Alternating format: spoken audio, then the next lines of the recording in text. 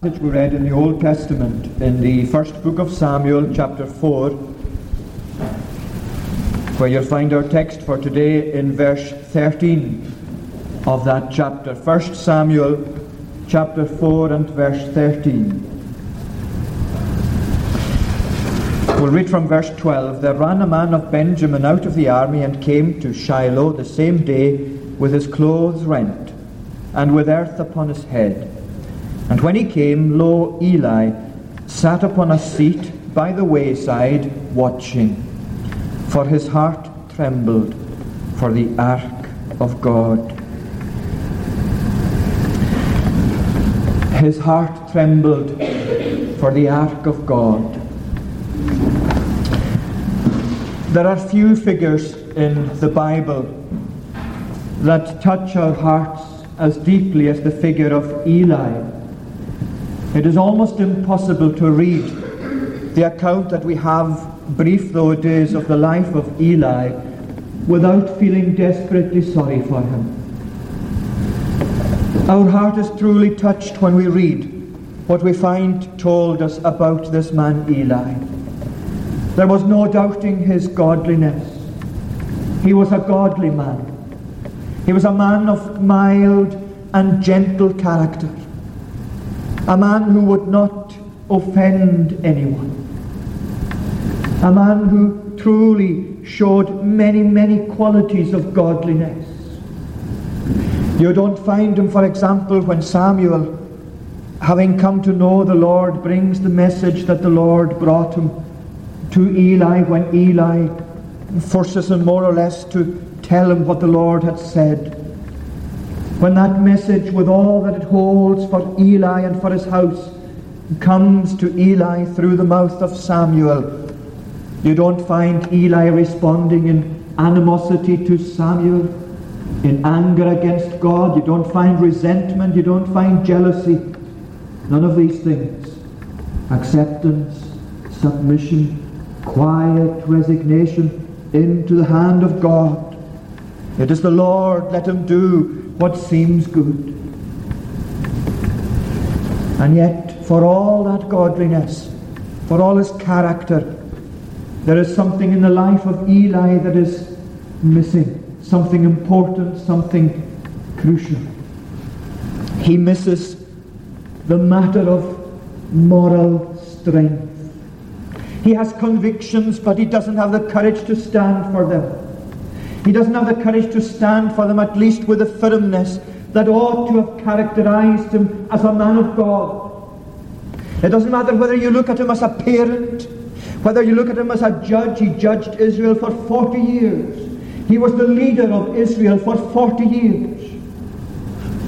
He was a priest of the Lord. He was in charge of the business of the house of God, of the sacrifices of God, of all the arrangements of God's house. Whether you look at him as a judge or as a priest or as a parent, this is one thing that always comes through in the life of this miserable man Eli. For all his godliness, he is spineless. He doesn't have the strength to stand as he ought for his conviction. He lets many people in Israel do what is wrong in the eyes of the Lord. He lets the sacrifices of God's house be defiled. He lets his sons live in open sin with only a mild rebuke to them.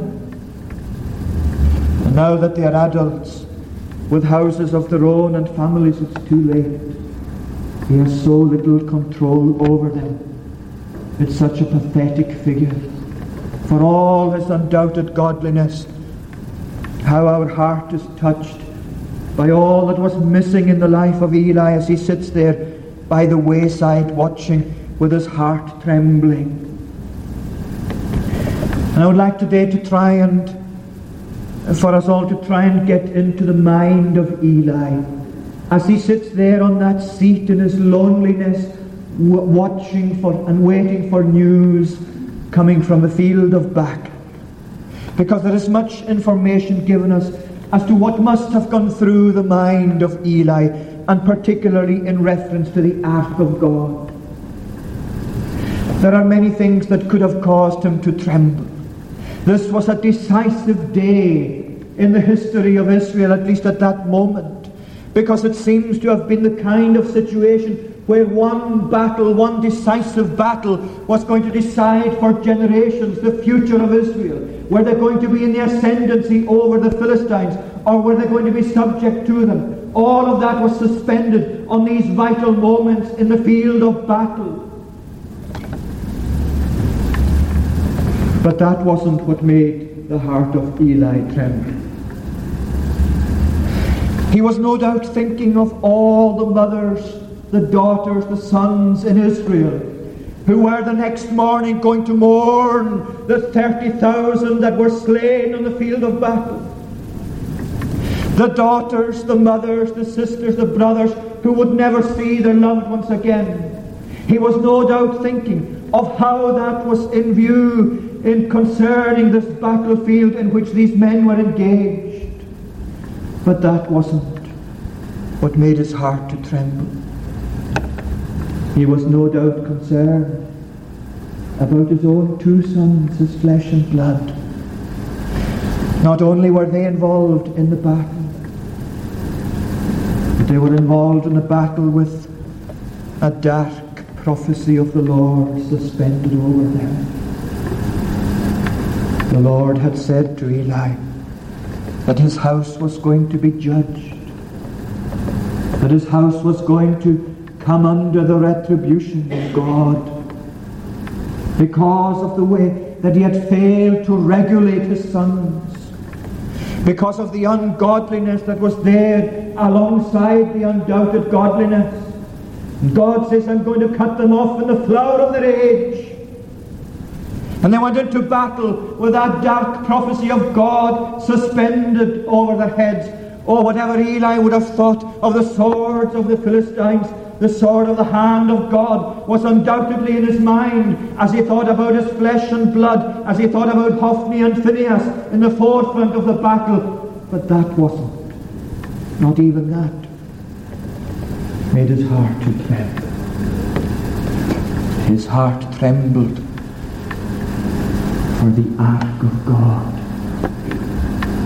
that single most holy and sacred and symbolic piece of Israelites' religious history and practice. The ark of God that contained the law of God, the ark of God that symbolized and visibly manifested the presence of God in the cloud that dwelt between the cherubim over the mercy seat that covered the ark of God that they had carried into battle with them, the ark of God that was the most precious, surely the most precious possession of Israel, the ark of God that symbolized the presence of God, the favor of God, the dwelling of God.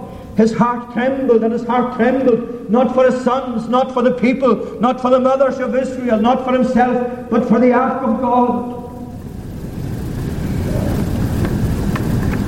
His heart trembled because he knew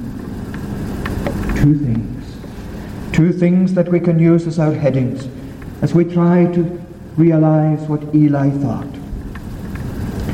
First of all, he realized the men that were in charge of the ark, and his heart would tremble because of that. Secondly, he realized the manner in which they had taken the ark, and his heart would tremble because of that. First of all, the men who took the ark, his own two sons, Hophni and Phinehas, were in charge of the ark. The two sons of Eli, Hophni and Phinehas, were there with the ark of the covenant of God.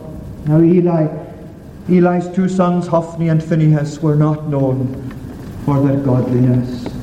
Oh, whatever defects Eli had in his life, Eli was a man of God. Whatever defects we may find in his character and his standing for what he knew to be right, Hophni and Phinehas have far greater defects than that. They are men who don't know the Lord, who didn't know the Lord, who didn't fear the Lord. Men who were priests in the house of God and yet defiled the house of God.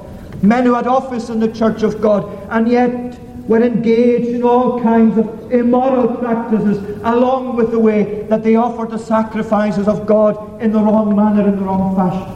They were evil characters, Hophni and Phinehas. And just think of Eli,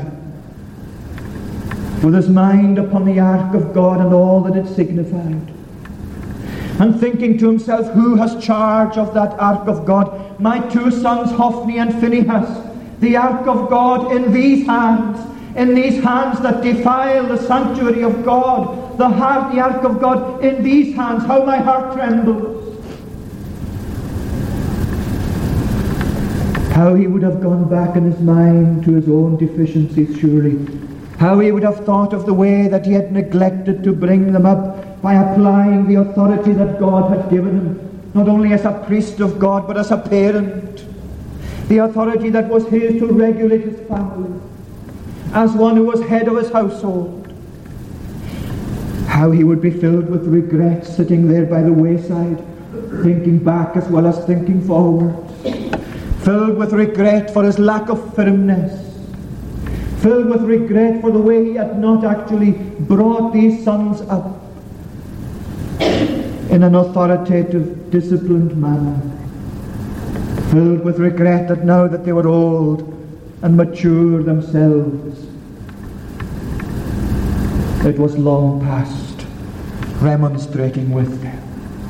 He had lost his control of them long ago. He had lost it from the very beginning, because Eli had failed to overcome in his own heart that deficiency, and therefore he had failed to bring them up as he ought to have brought them up. He had failed to reckon with his own weakness. He had failed to overcome that weakness, that spinelessness of himself. And therefore he had failed in the bringing up of his sons. Before we go on, isn't there a lesson in that for ourselves? Isn't there a lesson in that for all of us who have families? For all of us indeed who have contact with children elsewhere, with children of our own families. For whatever way we have contact with children, whatever way we seek to witness to and to bring up the generation that's following us, this in Eli is surely filled with lessons for us. That God has given us parental authority to be used, to be applied. Eli was too soft.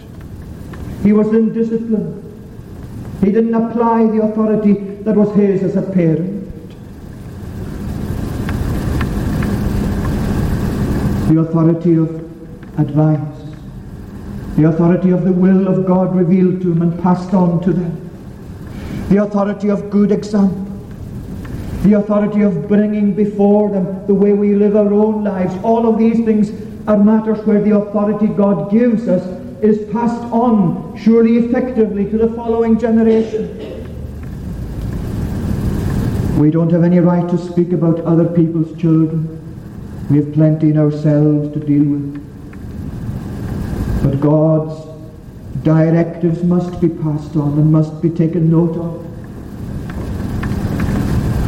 The matter of discipline in the home, of parental authority in the home, is not to be regarded as something that is cruel, something that is tyrannous or anything like that. It need not be that kind of thing, because the secret to it all is told us in this very chapter. What is it? It is this: the honouring of the Lord. That is what Eli had failed to do. He had failed to honour the Lord. And the Lord had said to him specifically that his two sons were evil, and yet he did not restrain them. But he said more than that. He said to him that you have honoured them above me. What do we do when we fail to apply the authority that is ours as parents, grandparents, whatever it might be, whatever it is in the way of authority, whatever kind of authority it is, however it must be passed on? When we fail, what are we doing? What are we failing to recognize? We're failing to recognize the honour of God. Honour God. Honour God first. Honour God primarily. Don't let anyone else take the honour of God. Don't let anyone else be given the honour of God. Don't give it to yourself. Don't give it to your children. Don't give it to your families. Give it to God. Give Him His place. Them that honour me, I will honour. Them that despise me shall be lightly esteemed. The lessons of Eli's house. For all the godliness, there is this great deficiency. And his two sons, Hophni and Phinehas, are the product of the weakness of his heart. And these are the men who are in charge of the ark of God. That is why Eli's heart trembles when he thinks of the ark of God. He thinks of the men in whose hands the ark truly is. But can we not apply that more to our own age as well? There are lessons in this for our day and for our generation. Because you see, Eli is thinking of the spiritual leadership of Israel in battle. In battle with the enemies of the covenant of God, of the people of God.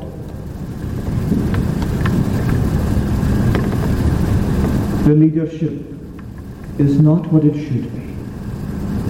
And therefore the outcome of the battle is almost certainly defeat for Israel. He trembles for the ark of God when he recognizes the kind of men that bear the ark, that are in charge of the ark, in battle with the foes of Israel. He trembles because he realizes that it's almost inevitable that the ark of God is going to be captured, that the ark of God is going to be delivered to the hand of the Philistines, that the heathen are going to take Israel's prized possession.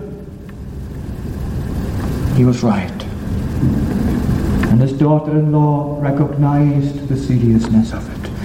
She named the child that she bore in her travail, and in a travail that led to her death, Ichabod. The glory is departed. Now as you and I look out over the situation of our own day, we're not in the business of setting ourselves above others. We're not in the business of comparing ourselves to others or imagining that we are better than others. But look at this whole range that you see today around you of spiritual leadership, for one thing. When you have men not making a profession of faith as such, but a profession of unbelief that is taken to be a profession of faith. People who will tell you that they don't accept the Bible as the Word of God. People who will say, well, I accept parts of it, but I must reject these parts. People who will tell to you that you must interpret the Bible in a way that conforms to modern thinking, that you must give way to such movements as feminist movements and other movements in order to accommodate such movements into the interpretation of the Word of God, that this must change and keep up with the times. You could add to that list almost ad infinitum. Is our heart today not trembling for the ark of God? If you consider the ark of God to be in the hands of men who don't believe the Scripture, who wonder why so-called, as they put it, simple believers cannot radically question that Christ rose literally from the dead, are we not trembling that the ark of God is in the hands of people like that? Are we not looking to ourselves in a way that would seek to set against that movement? Are we not trembling as we see the outcome of that kind of idea and of leadership? The outcome of that kind of leadership that undoubtedly is that people think profession of faith in Christ is something that you can do just as any other matter in the world. That it's a matter simply of joining the church. But there's nothing more to it than that. That you can turn up to church now and again, and especially at a time of communion. That there is nothing inconsistent with going to the Lord's table and then going to the golf course or to the pub or to do your gardening. Isn't that the legacy of the kind of leadership, of the kind of declaration, of the kind of preaching, of the kind of situation that prevails in our day, let's face it, that prevails in our day, that ridicules so-called fundamentalism, the kind of leadership that says, God will see to it, friend, with a smile on his face, that no one who goes to church will be lost. Is our heart trembling for the ark of God? Is our heart trembling for the ark of God when unbelief rules our day? when skepticism and philosophies that do not accord with our view of Scripture and with Scripture's view of itself and with God's declaration of himself in the Scripture, with God's declaration of the Scripture as his word. Is our heart not trembling today for the ark of God? Surely it should be. Just as it was for Eli sitting on a seat by the wayside, when he thought of the hands that had charge of the ark of God, his heart trembled. There are few things, if anything, in this world as serious, as important, as vital as spiritual leadership. I know you recognize that. But sadly, very few others do. Spiritual leadership is something which is a massive privilege with massive responsibilities. With the massive responsibilities that attach themselves to that kind of God-given privilege and position. How little it is realized in our day what it means to be a preacher of the gospel, what it means to be in position in the church of God in a way that regulates, that has office in the church of God, in a way that has leadership in the church of God. How all of these things are treated so lightly, and yet do we find ourselves trembling in our hearts for the ark of God? Do we find this carrying us to the throne of God? Do we find this carrying us with the burden of our hearts, with this as the burden of our hearts, bringing it to the presence of God in prayer? Eli trembled for the ark of God when he thought of the hands into which the ark had been deposited. His own two sons, his own unbelieving and wicked and godless sons. But also the manner in which the ark was taken. Because I wouldn't like any of us here to think that it's all a matter of them out there and not us also. That it's all a matter of the leadership of our day elsewhere, or that it's all a matter of Christians so-called elsewhere, without involving ourselves. The manner in which these men took the ark is a lesson to ourselves also, and speaks forcibly to ourselves today, as I hope we'll see in these next few moments. How did they come about taking the ark? Well, they came back from a defeat at the hands of the Philistines.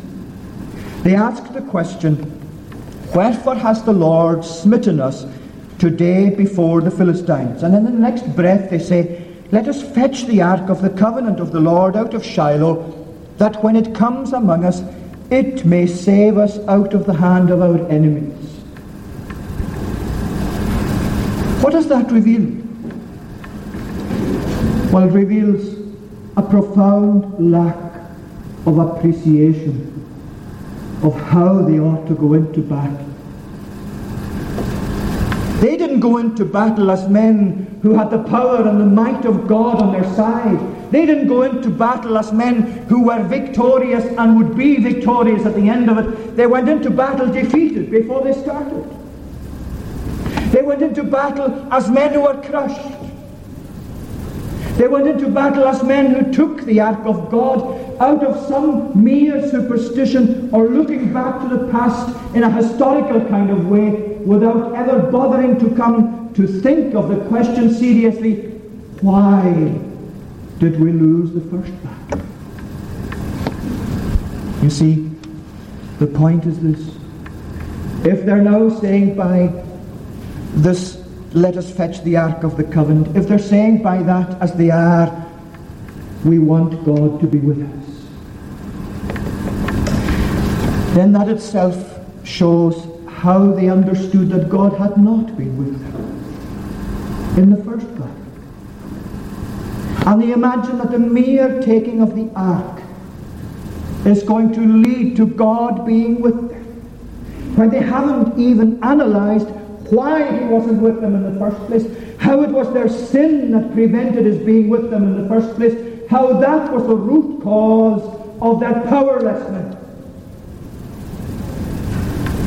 The fact that they bring the ark of God, the manner in which they bring the ark of God, is bound to lead to their defeat.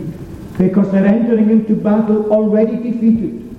They're entering into battle in their own strength. They're entering into battle with the ark of God as an empty symbol for them as far as the situation goes, because they have no more of God with them this time than they had the first time.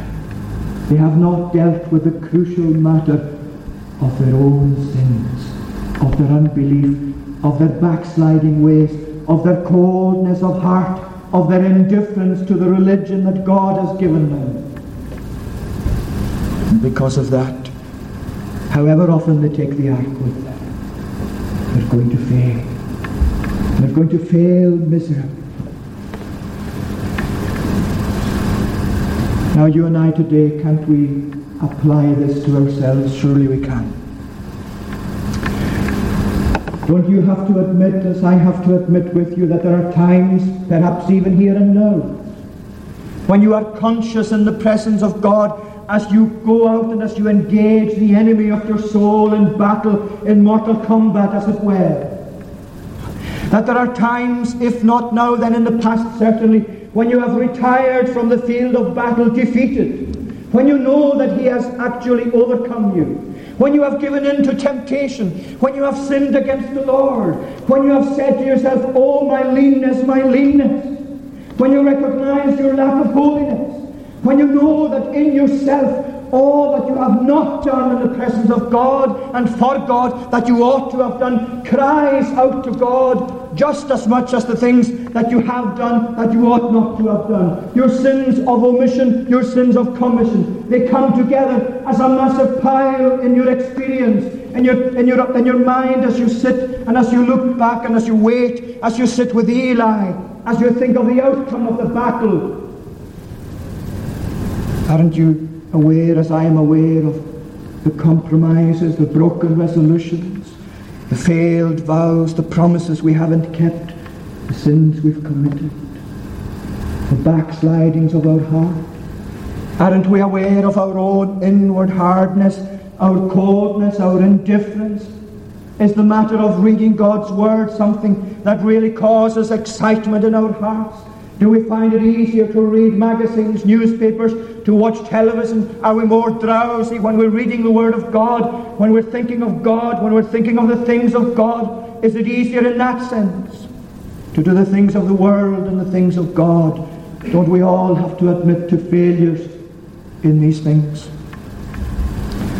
But now you see, this is the vital question. What are we doing here today? Is it simply a matter of taking the ark of God as Israel did? Is it simply a matter of coming to the services hoping and thinking that somehow that by itself will correct the issue, will correct the heart, will turn us into what we should be, will have the power of God on our side? Is it simply that kind of thing that Israel had, that superstitiously or in some way like that took the ark of God and said, well, this is going to guarantee our victory? Oh, friends, I hope not. It is one thing to be at a service such as this. It is one thing to be at other services, whatever they might be, pertaining to the house of God, to the cause of God. It is one thing to go to the Lord's table, to partake of the sacraments, to read your Bible, to pray to God. But it's another thing to do that with repentance, with contrition, with seeking, with seriousness, with the heart that in all seriousness before God says, search me, O God. Try my heart, and see if there be in me any wicked way, and lead me in the way everlasting. That is precisely what Israel did not do. That is what they did not do in taking the ark of God, and because they did not do it in that fashion, taking the ark of God was useless to them. By all means, let us attend church services. By all means, let us attend every service that God has instituted, every means of grace that he has set up for our good. By all means, let us be there. Let us be there constantly. Let us be there consistently. Let us use all these means. By all means, let us read our Bibles. Let us hold family worship. By all means, let us do all of these things. But if you and I think today that leaving our hearts as they are in their cold, backslidden conditions, and entering into these things with that root of unbelief, with the root of backsliding, with the root of sin in ourselves, still not dealt with, still not really grappled with as it ought. Friends, being at all these things doesn't mean at all that God is going to be with us. If your heart is still set on backsliding, if you have not dealt with the sin of your heart, if it has not been brought to God seriously to question, why has the Lord smitten me today before the Philistines? Why is the power that I seek and that I would like to have not so with me as I come to engage the enemy? If we're not grappling with that seriously, if we're not with a repentant, contrite heart pouring that out before God, be assured the grace of God is not guaranteed to you in power to overcome the enemy. Eli trembled for the ark of God. He knew the manner of taking it was not right. He knew that these men had not actually asked the right questions, dealt with the matter in the way that they ought to have. He knew that their hearts were still backslidden. He knew that they were still alienated from God. He knew that the root cause of the thing was undealt with. He knew that they carried the ark into battle in their own strength. And that means defeat. And there is little of anything better today that Satan wishes to see in you and to see in me than carrying the ark of God against him in our own strength. He loves to see you leaving the sin of your heart undealt with. He loves to see you in your coldness, as my coldness is, leaving that undealt with, without seeking of God that quickening spirit that will fire us into life. He loves to see our backsliding ways undealt with. He loves to see us going through the motions of religious exercises without really seriously grappling with the issue that is at heart. And he loves to see that because he knows that he will have an easy slaughter. Yes, he will have an easy slaughter among the ranks of Israel when the ark is carried into battle in such a manner. You and I have got to come in all these issues in the manner prescribed by God. Repentance, faith, clinging to Christ, seeing him as the foundation of strength, seeing ourselves as nothing, realizing our own absolute impotence, drawing our source of strength, drawing our strength from him as the source. Are we trembling for the ark of God as we see ourselves? As we realize the ark of God is deposited in our midst, as the cause of God, as the name of God, as all of these things are given to us and placed in our midst, that we are bearing the ark of God into battle today. Have we cause to tremble? What are these hands that carry the ark of God into battle? Are they hands stained with blood, stained with guilt, with backsliding, with unrepented sin? And if so, you and I must tremble for the ark of God. One other thing regarding the ark of God. As you know, the people were not allowed to touch this ark. No one was to touch it. It was carried on staves through rings attached to it. The ark is not just symbolic of the presence of God, It is symbolic of the presence of the Holy God. How little, oh how little, these men realized what they were carrying. How lightly did the holiness of God weigh upon their shoulders as they carried the ark of God into battle. How little did they realize that it was symbolic of the presence of the Holy God. What is the holiness of God to ourselves today?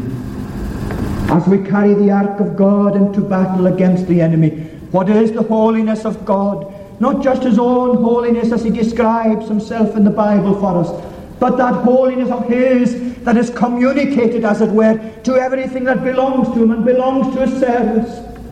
The holiness of God that attaches itself to the name of God, that attaches itself to the house of God. This is bricks and mortar like any other house. In itself it is no different, but because of all that takes place here, of all that is associated with it, it is the holy place where God is pleased to manifest himself.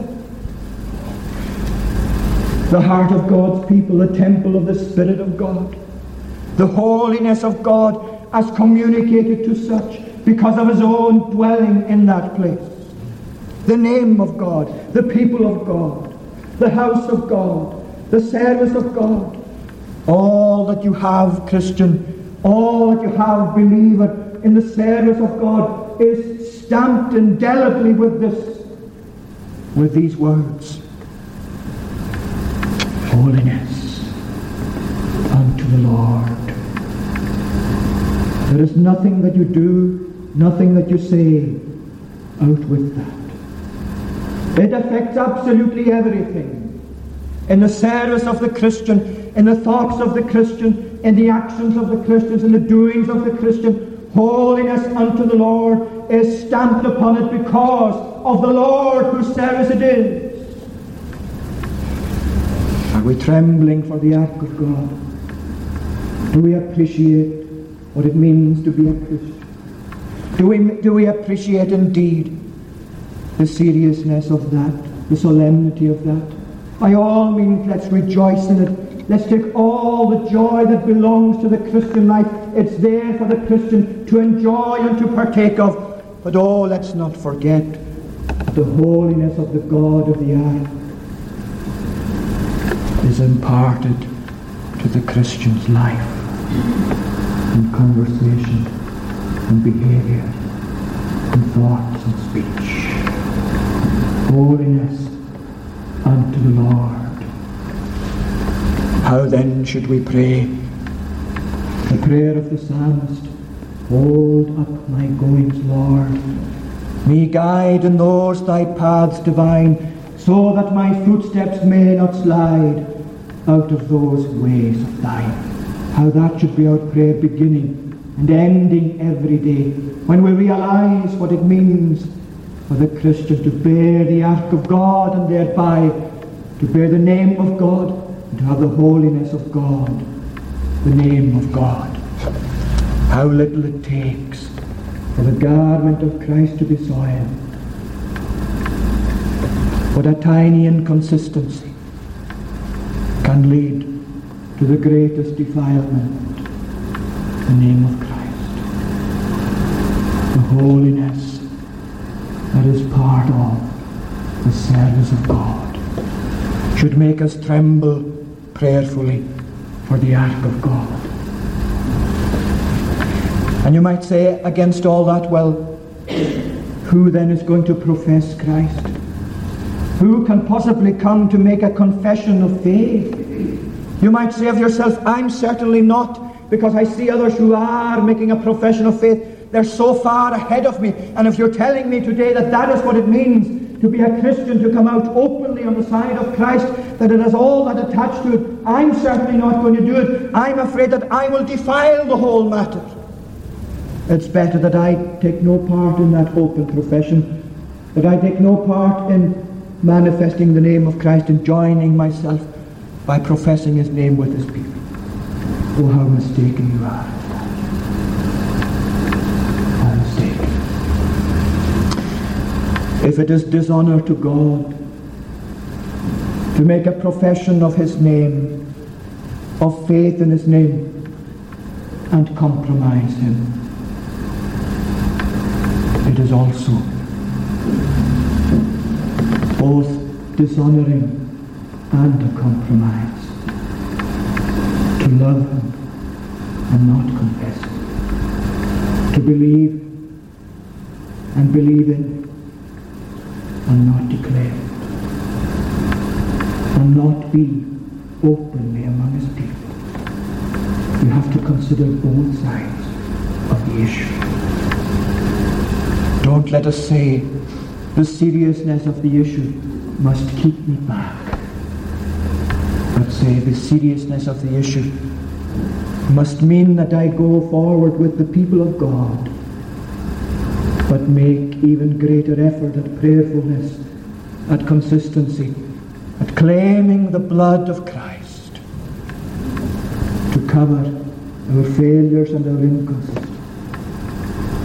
Trembling for the ark of God doesn't mean you hold back. Doesn't mean you love him but don't make it known. That will not ease your heart. That will not help his cause. That will not bring honor to him, as you might imagine. And a word in conclusion concerning the death of Hophni and Phinehas.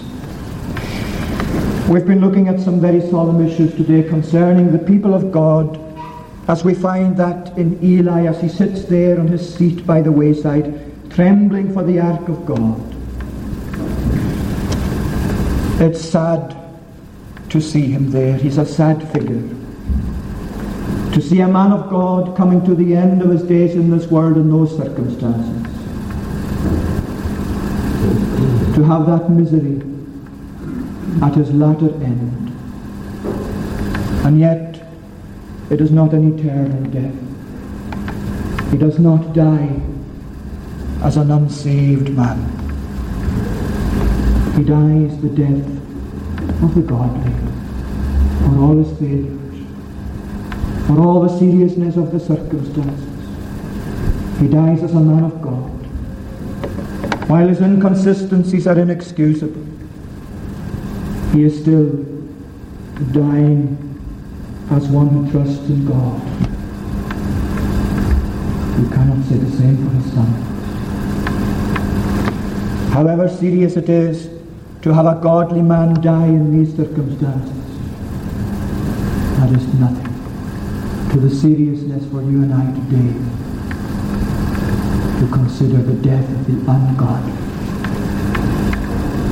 Hophni and Phinehas died in battle, not honorably, but in shame. And the Bible tells us, you remember in 1 Peter chapter 4, I leave you with the text. A chapter that deals with the sufferings of the people of God in this world. If the righteous scarcely be saved, scarcely meaning not with difficulty as far as God is concerned. There are no difficulties with him. But scarcely in the sense of coming through so many difficulties and trials, if that is the way that the godly are saved, if the righteous come to the fullness of salvation through such pain and through such sorrow and through such difficulties, if the righteous scarcely be saved, where shall the ungodly and the sinner appear? If there is pain in the life of those who go to heaven, what about those who will never be paid? What about the pain of the lost? What about dying in your sins? Doesn't that very thought make you today run to Christ? Claim Christ as your own. Cast yourself upon him. Don't you say, as you consider these things,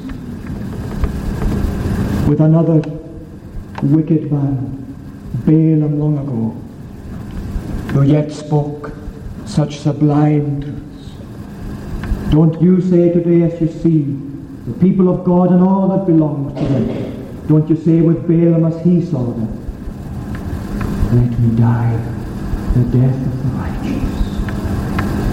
Let my last end be like him.